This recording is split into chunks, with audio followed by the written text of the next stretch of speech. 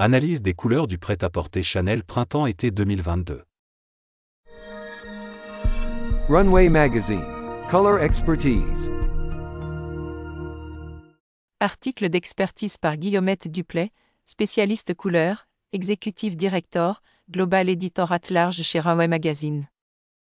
Mon article se base sur les tendances couleurs choisies par la maison Chanel pour la saison printemps-été 2022, et je vais vous commenter les looks de cette collection. Le choix des couleurs n'est pas aussi simple qu'on ne l'imagine, il se base sur l'histoire personnelle et sociale de la maison ou du designer. Pour commercialiser ses créations, la maison doit sentir, être à l'écoute de ses partenaires, être très attentive à la culture et à la tradition d'un autre pays, etc. Quand je regarde un défilé de mode, je sais que derrière il y a plusieurs mois de travail acharné, pas seulement sur les looks, sur les choix stratégiques, les ambitions de la maison ou du créateur. Concernant les codes couleurs, on verra si les enjeux restent aussi importants. Ma première intention fut de comprendre la vision de la maison Chanel, ce qu'elle tenta d'exprimer avec ses choix de couleurs pour cette collection printemps-été 2022. Présentation de la collection en 2 parties. 1. Tendance Chanel. Ses choix stratégiques, ses ambitions. 2. Symbolisme et interprétation des choix de couleurs de Chanel dans l'histoire et dans la société. Au premier coup d'œil, nous avons vu du noir et blanc. Ces couleurs utilisées par l'histoire, les symboles, la mode. Le noir et le blanc ont toujours été l'élégance de la couleur pour la maison Chanel. Et aussi, refuge. Le noir est l'addition de toutes les couleurs, blanc est l'absence de couleurs. La maison Chanel serait-elle chromophobe? La chromophobie est le rejet des couleurs ou de la coloration. Pour cette catégorie de personnes, la couleur est arbitraire, inutile, désorganisée devant le blanc, le noir. La couleur devient dangereuse car elle est autonome, spontanée face à l'absence de couleur qui reste stable. La couleur est donc quelque chose qui caractérise la nature inférieure. J'en ai fait l'expérience moi-même en venant à un rendez-vous rue Cambon avec un ensemble plein de couleurs. Les réactions étaient très amusantes à observer, surprise, jugement, voire même menace de l'esprit. Couleur or. Ce look est toujours sur une base noire, mais avec des petits points de couleur et surtout, une addition d'extrême élégance d'or sur le vêtement ainsi que les accessoires. À partir du XIIe siècle, l'or est devenu progressivement le « bon » jaune, signe de richesse, de beauté, de prospérité, associé au culte divin. Probablement les raisons pour lesquelles la maison Chanel ajoute l'or de manière créative à ses modèles classiques. Par cette intention, la maison Chanel pense toucher presque toutes les populations, toutes les couches sociales. En êtes-vous sûr? Il ne faut pas perdre de vue que la couleur or fait partie de la palette du jaune. Ça brille. Symbole de sagesse, de gloire. Couleur du soleil.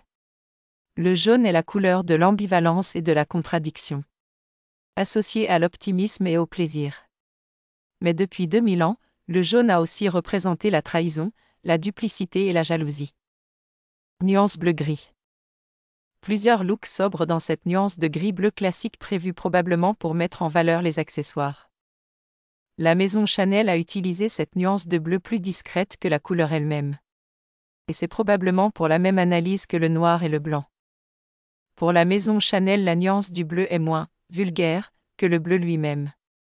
On retrouve la prudence de Chanel concernant les couleurs. Certainement. Une nuance rend le débat plus diplomatique mais les traditions demeurent. Le bleu est très populaire en Europe, notamment en France ainsi qu'aux États-Unis. Il n'en est pas de même pour les pays d'Asie comme pour les pays orientaux partagés. Chanel prend des risques avec ce modèle qui mixe or, rayures, bleu foncé, bleu clair. Sauf que nous avons un problème de lecture concernant ce look. Damier bleu foncé, bleu clair. Un volume qui sera créé par la morphologie de la cliente. Nous avons une lecture de haut en bas. Puis on revient en haut, attiré par les rayures qui donnent un autre rythme. Et nous finissons sur les manches or qui donnent l'impression d'avoir été posées par hasard. Le résultat donne un aspect anarchique. Ce n'est pas une question de taille, de goût, etc. De plus, nous regardons les modèles très sages, très prudent de Chanel et on voit arriver ce modèle qui donne l'impression d'une improvisation convulsive. Couleur noir et blanc. La collection Chanel Printemps-été 2022 proposa plusieurs looks noirs avec de fines rayures aux couleurs primaires, jaune, bleu, rouge et blanc. Nous revenons au noir, la base de la maison Chanel. Malgré un sentiment de « déjà vu » d'autres créateurs, ces looks sont faciles à lire. On retrouve de très fines rayures horizontales de couleurs primaires. Ce qui me surprend le plus, c'est la suite. Un fond blanc avec des rayures dans des tons roses, jaunes, bleu très clair. La collection a plusieurs looks avec des rayures mais on a une impression de « photo négative » des looks précédents. Surprenant, non? Personnellement, j'ai adoré. À condition de conserver cette mise en scène. Si la maison Chanel propose ces deux looks ensemble, je suis persuadée que le rendu, positif-négatif, peut être une réussite. Qu'en pensez-vous? Couleur rose. La maison Chanel a décidé de présenter la couleur rose sous forme de nuancier. Le rose est le seul cas où la couleur blanc lavé n'a pas le même nom que sa teinte dominante. On ne dit pas « rouge pâle », on dit « rose ». Savez-vous qu'au Moyen Âge, le rose était le symbole de la virilité des hommes? Pourquoi? Le bleu, la couleur divine de la Vierge Marie, était associé aux filles.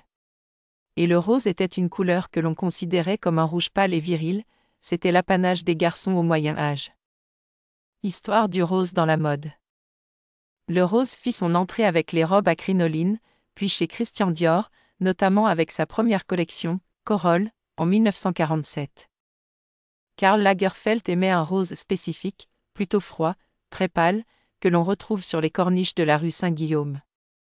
J'ignore si la maison Chanel procède ainsi, mais la couleur rose est l'une des couleurs qui a le plus de petits noms personnalisés, qui accompagnent son histoire et suggèrent délicatesse, douceur, romantisme. À suggérer. Couleur violet. La maison Chanel propose plusieurs looks en violet. Certains vous diront que c'est la couleur de l'extravagance et de l'individualisme, de l'ambiguïté, etc.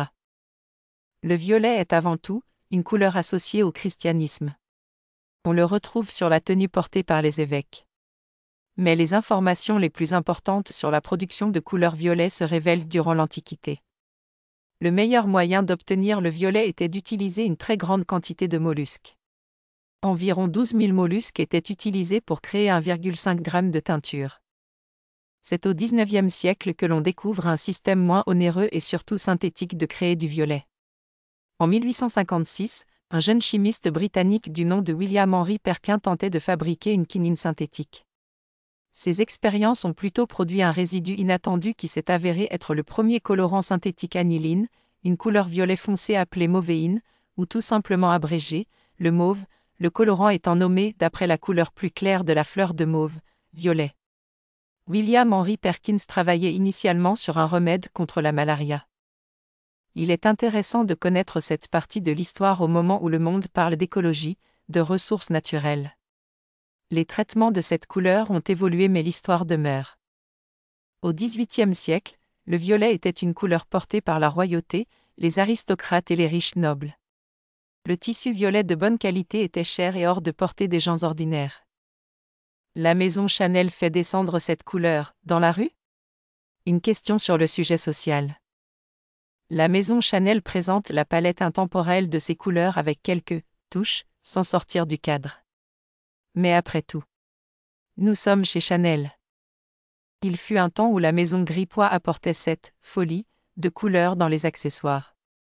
Mais cette folie a disparu aujourd'hui. Il est bien de conserver la base, mais il est peut-être temps de faire bouger les lignes, tout en gardant l'ultime élégance propre à la maison Chanel. Qu'en pensez-vous? Guillaumette Duplaix, spécialiste couleurs. RUNWAY Magazine, Color Expertise.